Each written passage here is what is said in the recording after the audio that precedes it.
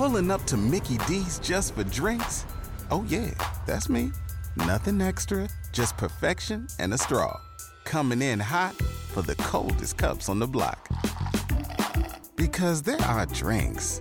Then there are drinks from McDonald's. Mix things up with any size lemonade or sweet tea for $1.49. Perfect with our classic fries. Price and participation may vary. Cannot be combined with any other offer. Ba-da-ba-ba-ba. Imagine, for a moment, being eaten alive by an animal. The jaws of, maybe, a bear tearing through your flesh. Or the teeth of a shark ripping you limb from limb, dooming you to a bloody death in the dark waters of the ocean. But if you're already dead, it wouldn't really matter if an animal consumed you, right? I think that either way, the concept of your body being eaten by an animal is a pretty disturbing thought. In 1985, 2 hunters mysteriously disappeared from a small town in rural Michigan. There was no trace left of the two, and their disappearances sparked a manhunt and investigation that would last for decades. And when authorities finally found out the truth about what happened to those 2 hunters, the small town of Mayo, Michigan, would be changed forever. You're listening to Murder in America.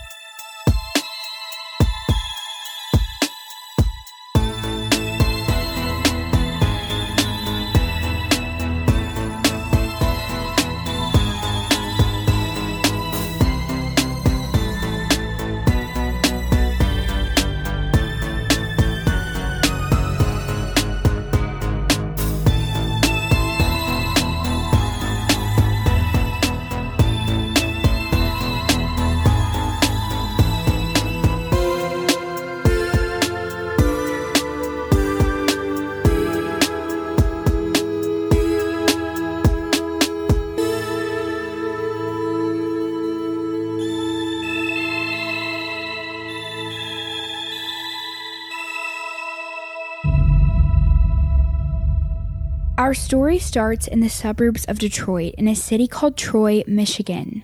And although our story doesn't end here, it's where one of our victims, David Till, was born. On August 21st, 1958. David had brown hair and green eyes, and he was always a sociable kid who loved to spend time outdoors. Because of this love for nature, his mother Kathy put him in Boy Scouts when he was 12 years old. And it was here that he met another 12-year-old named Brian Ogden, who, like David, loved to spend time in the Michigan wilderness. Brian was born on January 16, 1958, and had light brown hair, brown eyes, and a very friendly-looking face. Brian actually lived in St. Clair Shores, Michigan, which is about a 30-minute drive away from where David lived. But that didn't stop them from being best friends. Once these boys met, they spent a ton of time together and continued their friendship through adolescence and into adulthood. At the time of our story in 1985, David and Brian are now both 27 years old and still as close as ever. Neither of the men are married, and just like when they were younger, they still love spending their free time outdoors. And they especially love to hunt during season. So when the 2 men had a weekend off from their jobs, they decided that they were going to take a little weekend getaway. David's family owned a cabin in White Cloud, Michigan, a community about 3 hours from where the men lived. David's brothers were going to be at the cabin that weekend, so David and Brian thought it would be fun to spend a few days there. And this cabin was the perfect place to go when you needed a weekend to unwind. It was located in the middle of Manistee National Forest, and it was a great place for deer hunting during the day and having some drinks and letting loose during the night. But before the 2 set off to head to the cabin, they decided to make a stop in Mayo, Michigan, to meet an old friend of theirs named Dennis Gallup. Mayo is another city known as a great place for deer hunting, so the 2 thought it would be nice to see a friend, have some drinks, and hopefully shoot a buck while they were in town. On Friday, November 22nd, 1985, David picked up Brian in his 1981 black Ford Bronco, and they left for Mayo, Michigan to meet their friend Dennis. Dennis was expecting the 2 men on Friday night, but unfortunately they never showed up. Saturday morning came around, then Saturday night, and David and Brian never came to meet Dennis. He found it strange that his friends never called to cancel their weekend plans, but he probably just assumed that they decided to head to the cabin instead. It was now Sunday morning, and back at the cabin, David's brothers were getting worried, because they too hadn't heard from David and Brian all weekend. And this was strange. They assumed that David would have at least called them by now, and the fact that he hadn't led them to believe that something was wrong. David and Brian had planned to leave the cabin after their weekend in the woods on Sunday evening to head back home. But when they didn't show up that night, that's when their families knew something terrible had happened to them. These fears only intensified when neither of the two showed up for work on Monday morning. This was completely out of character for both David and Brian. They would never leave without calling their families, and they definitely wouldn't have just skipped work. So their families decided to file missing persons reports on the men. Law enforcement was also told that the two had made plans to drive through Mayo, so that's where they started their investigation. The families of the victims plastered their flyers all over the city and got their stories aired on TV and printed in newspapers. And they even posted a $15,000 reward, hoping that someone would come forward with information. Investigators and family members also conducted numerous searches throughout Mayo and in the surrounding areas. But unfortunately, their searches came up with nothing. Weeks and weeks had passed, and although the search wasn't making a ton of progress, they did have some people come forward with information. One local Mayo resident named Larry Barker saw the story about the two missing hunters on the news and decided to call law enforcement about his encounter with David and Brian. Larry told police that in between the hours of 7 and 8 o'clock on Friday night, two men in a dark Ford Bronco pulled into his driveway, and he was positive that it was the missing men he had just seen on the news. When Larry asked them what they needed, David and Brian said that they were going hunting that weekend and were looking for M55, a truck-line highway in northern Michigan. Larry also told police that he could tell that the two of them had been drinking, but that was all of the information that he could offer.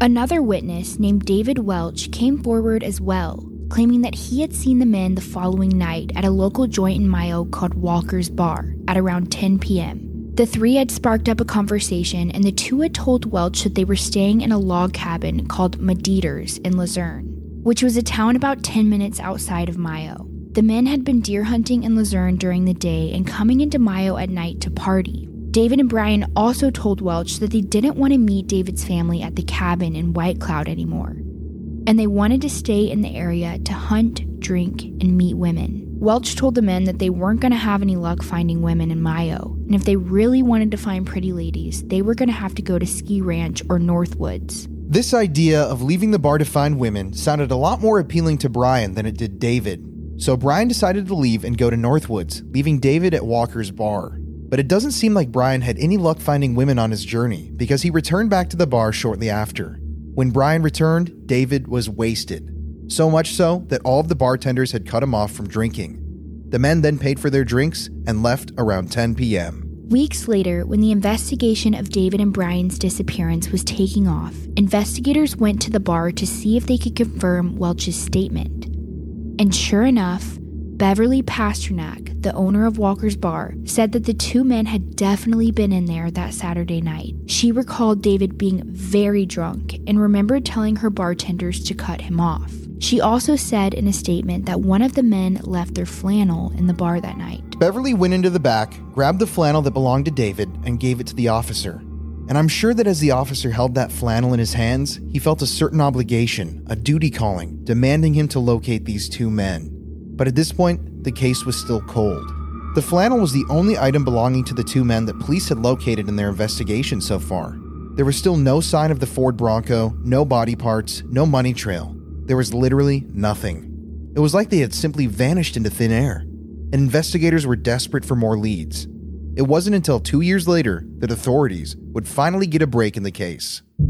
In 1987, a new investigator named Kurt Schramm was assigned to David and Brian's case, and he was eager to solve it. Mayo had seen over a dozen missing person cases solved over the past few years, and the case of the two missing hunters was the only case that the department couldn't quite crack. Local law enforcement was positive that a few people in town knew what happened to David and Brian, but they were probably too scared to come forward. And their theory was confirmed one day when they were contacted by a confidential informant who claimed he had some information about the two hunters who disappeared back in 1985. This anonymous informant tells officers that he was at a birthday party one evening at a bar called O'Shea's in Michigan when he overheard a conversation amongst a group of 7 men. And amongst these guys were 2 particular men that held bad reputations in Mayo. Their names were the Duvall brothers, and just about everyone in town knew not to mess with them. Accompanying them at the table that night was the informant's brother-in-law. The men were engaging in typical locker room talk, conversing about the women they'd slept with and different fights they had been in, when all of a sudden, the Duvall brothers started to talk about the 2 hunters that had gone missing. The informant was immediately intrigued at what he was hearing and instantly tuned in. And what he heard next was something he would never forget.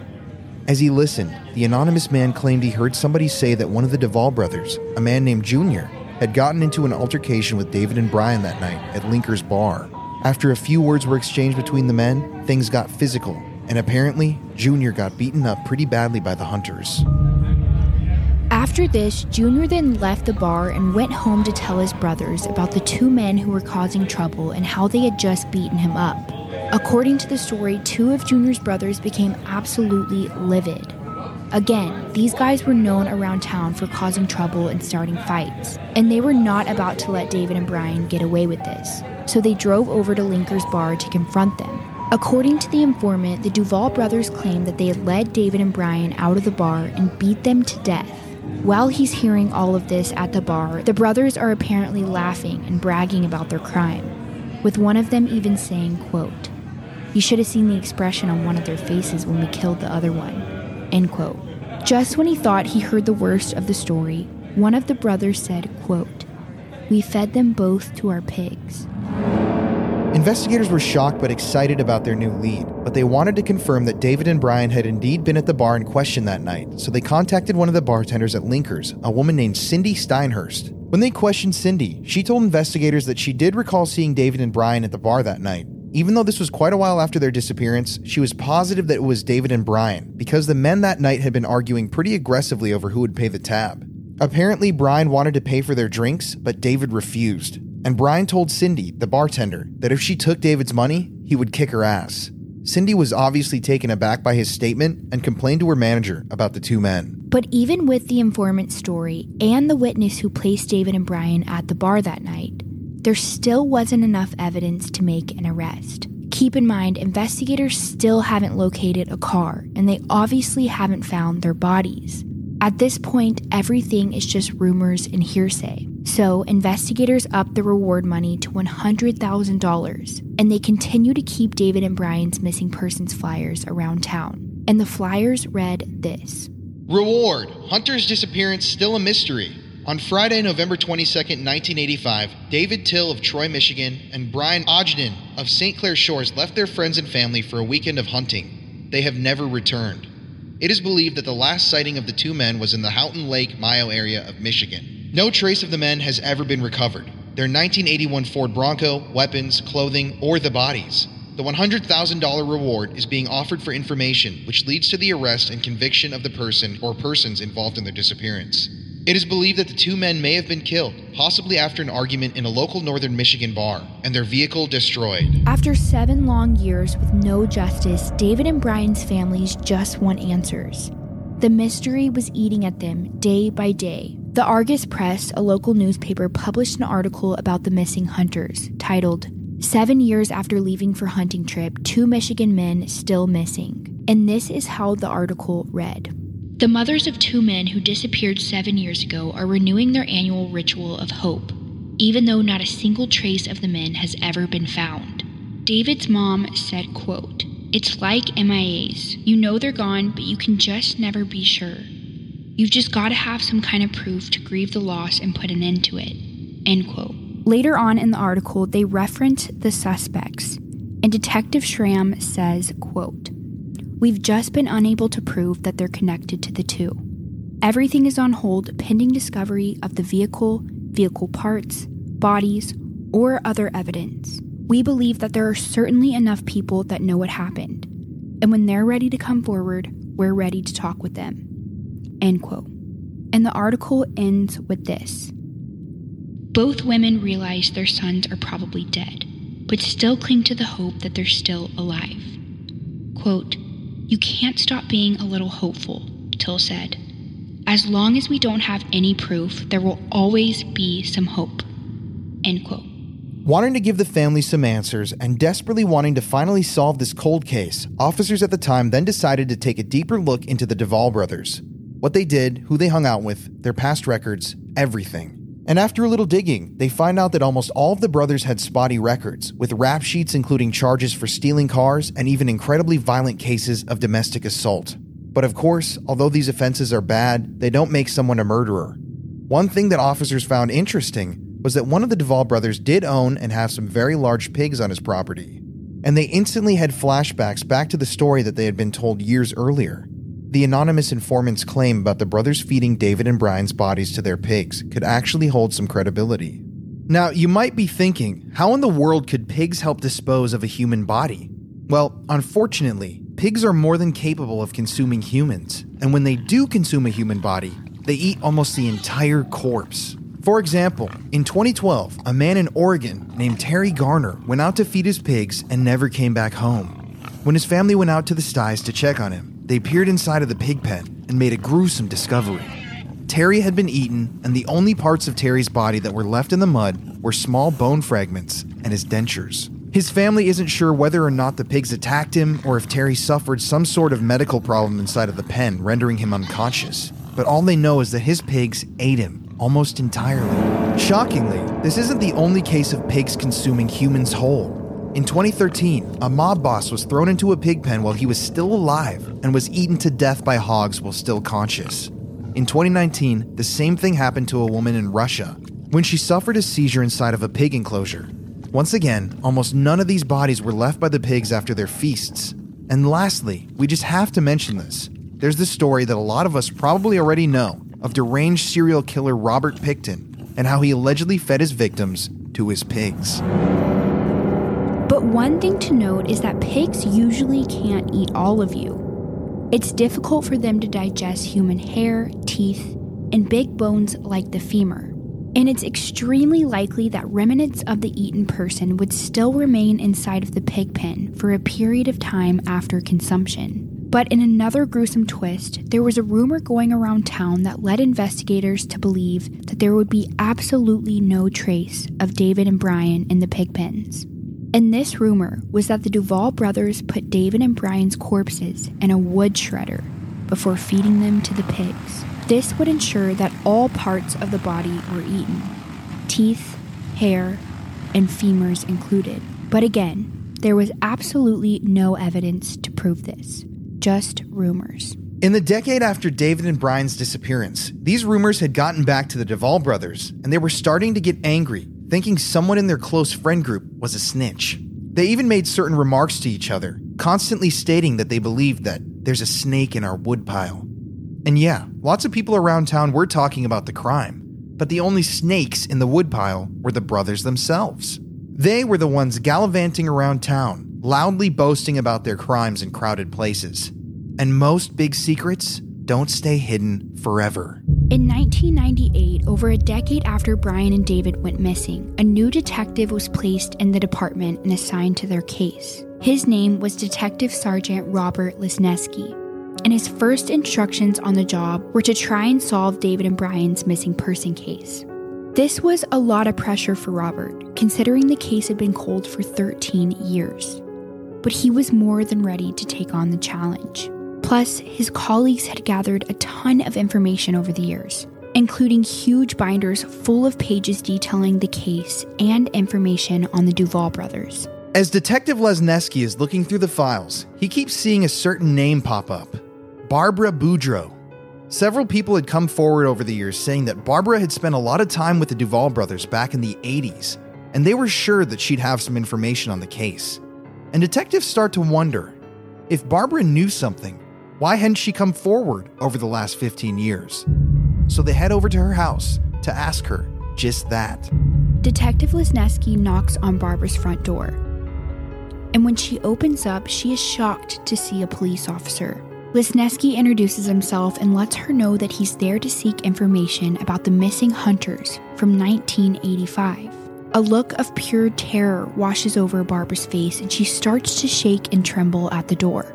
She tells the officer to leave her property immediately, and as she's shutting the door, she yells, "You better leave, you're gonna get me killed." And just before she can shut the door, Detective Lesneski slips his foot inside. Although this is obviously against protocol when questioning potential witnesses, Detective Lesniewski knew that Barbara had information about the case, and he wasn't about to let this lead slip through his fingers. So, he calmed Barbara down and tried to start up a conversation with her in an attempt to build up a rapport and gain her trust. Luckily, after some coaxing and smooth talk, Barbara let her guard down a little. She and the detective had a superficial conversation about the case, but she made sure to tell him, "I will tell you some of the story, but not all of it. You will never get the truth out of me." Detective Lesniewski listened intently to every word of Barbara's story, making sure not to push her harder than she was ready to be pushed. Barbara had disclosed that she only knew some of the information about the case, and that she would never be able to help him much with the investigation. Lesniewski knew this wasn't true, but he thanked her for her time and respectfully left her residence. This would only be the first of many times that Lesniewski and Barbara would meet to discuss the case. Detective Lesniewski spent the next few years of his life periodically dropping in and visiting Barbara, each time hoping to get a bit more information. On an episode of Cold Case Files called The Missing Hunters, Detective Lesniewski states, "I never really knew how far I could go with her, but I recognized this, that I didn't want to lose her. I would take whatever I could get." And with each visit, Barbara would reveal a little more about the case than she did on the last. But she always told the detective that she had heard this information, and that she wasn't completely sure of it. But in actuality, Barbara knew everything. And she wasn't withholding this information to mess with the investigation, or because of her loyalty to the Duvall brothers. She genuinely was scared for her life. It wasn't until 4 years after Lesniewski's first visit to Barbara that she finally told him what happened that night, on November 23rd, 1985. And this was her story. Barbara and her friend Ronald Emery, who was at that point deceased, were at Linker's Bar on that fateful Saturday night. They were actually there celebrating because Ronald had just shot his first buck of the season. She and Ronald had been playing pool, having some drinks, when they saw David and Brian enter through the front doors of the bar. The two approached Barbara, wanting to join the game and play for some money, but she declined. She said that the hunters were rubbing against her and acting nasty, so she told them to leave her alone. After a long night of drinking, David and Brian were quite intoxicated, and it was said that the two were getting into altercations with the bar's patrons. It was at this point when brothers Coco, Jr., and Rex Duvall walked through the front doors and instantly took notice of the two rowdy hunters. They were not happy with the fact that these two men from out of town were in their bar talking to their women and causing trouble. So Coco Duvall walks over to the bar's landline phone to place a call, and we assume he was calling his other brothers because he tells the person on the other end of the line that he needs some backup. It was shortly after this phone call that Barbara and Ronald left the bar to go back to Barbara's house on Mapes Road, a location less than a mile down the road from Linker's Bar. Soon after getting home, Barb and Ronald hear a commotion out on the street in front of her house. She said that she could tell a fight was taking place because she heard someone scream, "You are dead, you rotten motherfucker." Next, she said that Ronnie went by himself to see what was going on. And when he came back, he told her that the Duvall brothers were beating the hunters to death. And while he was saying all of this, Barbara said that she could hear the sound of metallic pings, as if someone was hitting something with an aluminum baseball bat. Detective Lesniewski took Barbara's statement, which was a great lead, but not exactly what he was looking for. You see, since they had no trace of David and Brian's bodies, or their car, the prosecution wanted an eyewitness, and the only eyewitness was Ronald Emery, who was now dead. But regardless, Detective Lesniewski had heard and transcribed enough of Barbara's story to bring it to a district attorney, and she was then brought into the station so that she could repeat her story as a statement. Finally, on April 17th, 2003, Barbara sat in court to give her testimony. But to the surprise of everyone, her story was a little different than what she first told detectives. Feeling the pressure and obligation to tell the truth in court, Barbara stops mid-testimony and confesses that she saw everything.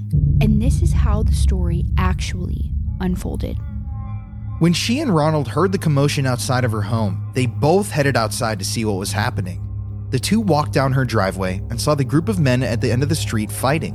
Wanting to keep their distance, Barbara and Ronald hid behind a tree and watched everything unfold. She said that there were about 5 men crowding around David and Brian, and that Coco and Junior Duvall were violently beating them. Both David and Brian were on the ground at this point, covered in blood. David, nearly beaten to a pulp, managed to get up on his knees. He then looked up at the men around him, threw his hands in the air, and pleaded, "Oh my God, somebody help us." And these would be David's very last words, because right after that, Coco Duvall walks over to his truck, pulls out an aluminum bat, and starts to beat David with it, screaming, "You're a dead motherfucker." Junior Duvall then kicks and stomps on David's lower body, while Coco hits him in the head with the bat. Blood spatter from David's head colored the white snow a dark shade of maroon that night on Mapes Road. Just imagine the sound of an aluminum bat hitting bone, echoing on that dark road. It sends a chill down your spine. Barbara said that after many hits, David's head exploded. In her cold case files interview, Barbara says, quote, "His head popped like a pumpkin. It sounded just like the drop of a pumpkin," end quote. It was said that Brian had a look of terror on his face after watching his best friend's head get beaten in, and his fight or flight instincts were sent into overdrive. He knew that he probably wouldn't be able to fight off 5 men, so he stood up and made a run for it. But after Brian takes off, the men aren't far behind him, and they eventually catch up, knocking him back down to the ground. They grab him by his shirt and drag him back through the snow, laying him next to David, who was already dead. Brian looks up at the men and says, "You killed my friend." The men then stand him up on his feet, and one of the Duvall brothers points to Brian's crotch and yells, "Look at that! He pissed himself!" He had been so scared watching his friend get beaten to death that he had urinated. What a sad and terrifying last few moments of life. The Duvalls then throw Brian to the ground and proceed to stomp and kick him to death. After the bloodbath ended, Barbara and Ronald rushed back to her home, completely shocked at what they had just witnessed. A few minutes later, they hear a knock at their front door. When they open it up, it's the Duvall brothers. I can imagine that at the time they were covered in blood after having just beaten 2 individuals to death only minutes before. They turn to Barbara and tell her, quote, "You saw nothing, you heard nothing. We know you and your family. Pigs have to eat too." The Duvall brothers would allegedly go on to tell many people around town that after they killed the 2 men, they placed them in their trucks, drove them to their property, and put their bodies into a wood shredder. And in an instant, 2 best friends were turned to millions of pieces of body parts. After they were broken down by the machinery, the brothers threw the remains into the pig pen so that their animals could feast on their victims, clearing out any trace of David and Brian. Barbara did not take these threats from the Duvall brothers lightly. She had witnessed with her own 2 eyes what they were capable of, and she did not want to risk it. At one point in Barbara's life, she had had a relationship with the county sheriff, and she said that she told him about what happened, but for whatever reason, the sheriff didn't do anything with the information. Anytime cops did come by Barbara's place to ask her about the hunters, she said the Duvall brothers somehow found out about it and repeatedly threatened her, telling her that she had pretty granddaughters and allegedly shooting and running over 2 of her dogs. These threats were enough to keep her quiet over the years. That was until she met Detective Lesneski. With Barbara's incriminating testimony, Coco and Junior Duvall were arrested for the murders of David Till and Brian Ogden on May 13th, 2003. And finally, after 18 long years, their families would get justice. But investigators knew that this wasn't going to be an easy trial. For one, they still had no bodies and no car. And even though the men allegedly fed their victims' bodies to their pigs, there was no way that there would still be evidence inside of the pig pen, almost 20 years later. They also never found the Ford Bronco belonging to David. Their case would have to be mostly circumstantial, but after the men were arrested, many people would come forward with additional information on the Duvall brothers. Here are just a few of them. One man named Edward Levere testified that he was very close with the brothers at one point and knew that they would often buy and sell junk cars, which is an interesting fact given that David's car had disappeared. It's speculated that they took the car apart and sold all of its parts. Edward had even lived with the brothers for a period of time, and when he was late on a payment for 1 month, he said that Coco threatened to kill him just like he did David and Brian. He also said that Junior told him that, quote, family sticks together. A woman named Connie Sundberg also came forward, saying that she lived with Coco Duvall for a period of time, and that on the night in question, Coco came home drunk, saying that he killed someone, and told her that if she ever said anything, he would kill her too. She also said that on one day around Thanksgiving, which was around the time of the year that Brian and David went missing, she remembered seeing a black Ford Bronco in the driveway, and one of the brothers saying, "Get that fucking thing out of here before we all get in trouble." And Catherine Slowinski, who dated Junior Duvall's son, was absolutely positive that Coco and Junior were responsible for the murders. She allegedly had held a conversation with Junior about the murders years after they happened, and stated that Junior had told her the two hunters had stolen a buck that the brothers had shot earlier that day. And when they ran into the boys at the bar that night, they decided to beat them to death. This was an intriguing story because no one had ever heard that hunting had anything to do with the murders. And if that story is true, it's sad to think about how hunting, which was both of their passions and what brought them to Mayo in the first place, would be the very thing that led to their death. It's also interesting to think that all of these people had known about what the Duvall brothers did on that chilly November weekend, and yet not a single person came forward with information about the crime for all of those years. Did the Duvall brothers really have that strong of a hold on the community of Mayo? Were they so threatening, so intimidating, that the townspeople were okay with letting them get away with murder? We just don't have those answers. But the amount of people that came forward after the brothers' arrests made the prosecution a little more confident in their case. At the end of the day, the murder trial would heavily rely on the testimony of Barbara, the eyewitness who watched it all unfold. But there are some people that question the validity of Barbara's testimony, stating that she was very dishonest at the beginning of the investigation, which I would say is a pretty compelling argument.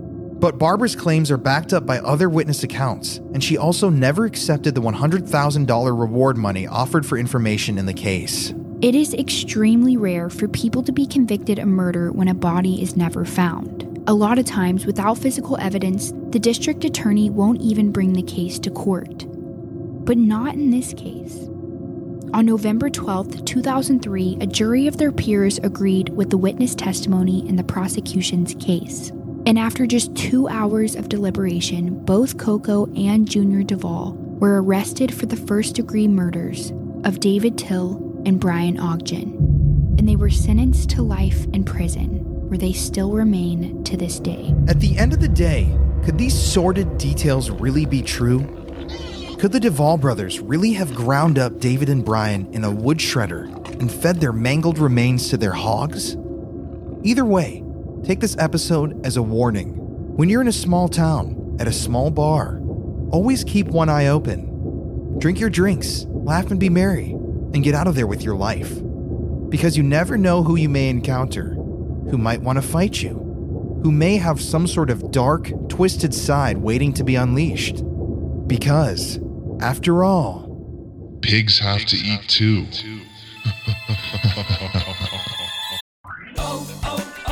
O'Reilly.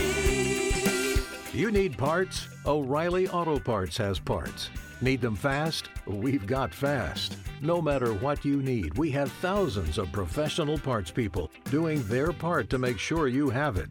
Product availability. Just one part that makes O'Reilly stand apart. The professional parts people. O'Reilly Auto Parts. Hey everybody, thank you for listening to this episode of Murder in America. It's Colin here. And Courtney. We cannot thank everybody online enough for the enormous support we've received lately, and we're glad that you guys enjoyed the episodes. Courtney, how's it made you feel? I've loved it. We love you guys so much. This is Courtney's dream. This is my dream. So thank you everybody who's out there listening. If you'd like to, follow our socials. At Murder in America. My personal is at Colin Browen. And Court Shan. If you want to become a patron, we have bonus episodes, graphic, uncensored crime content on there too. I just cannot believe how amazing all of you online are, and you have to look forward to next week's episode. It is a crazy story. And at the end of the day, I wonder where David and Brian ended up. Were they eaten by pigs? I'd like to ask them that question. It makes you wonder. The dead don't talk. Or do they? See you on the next one, everybody.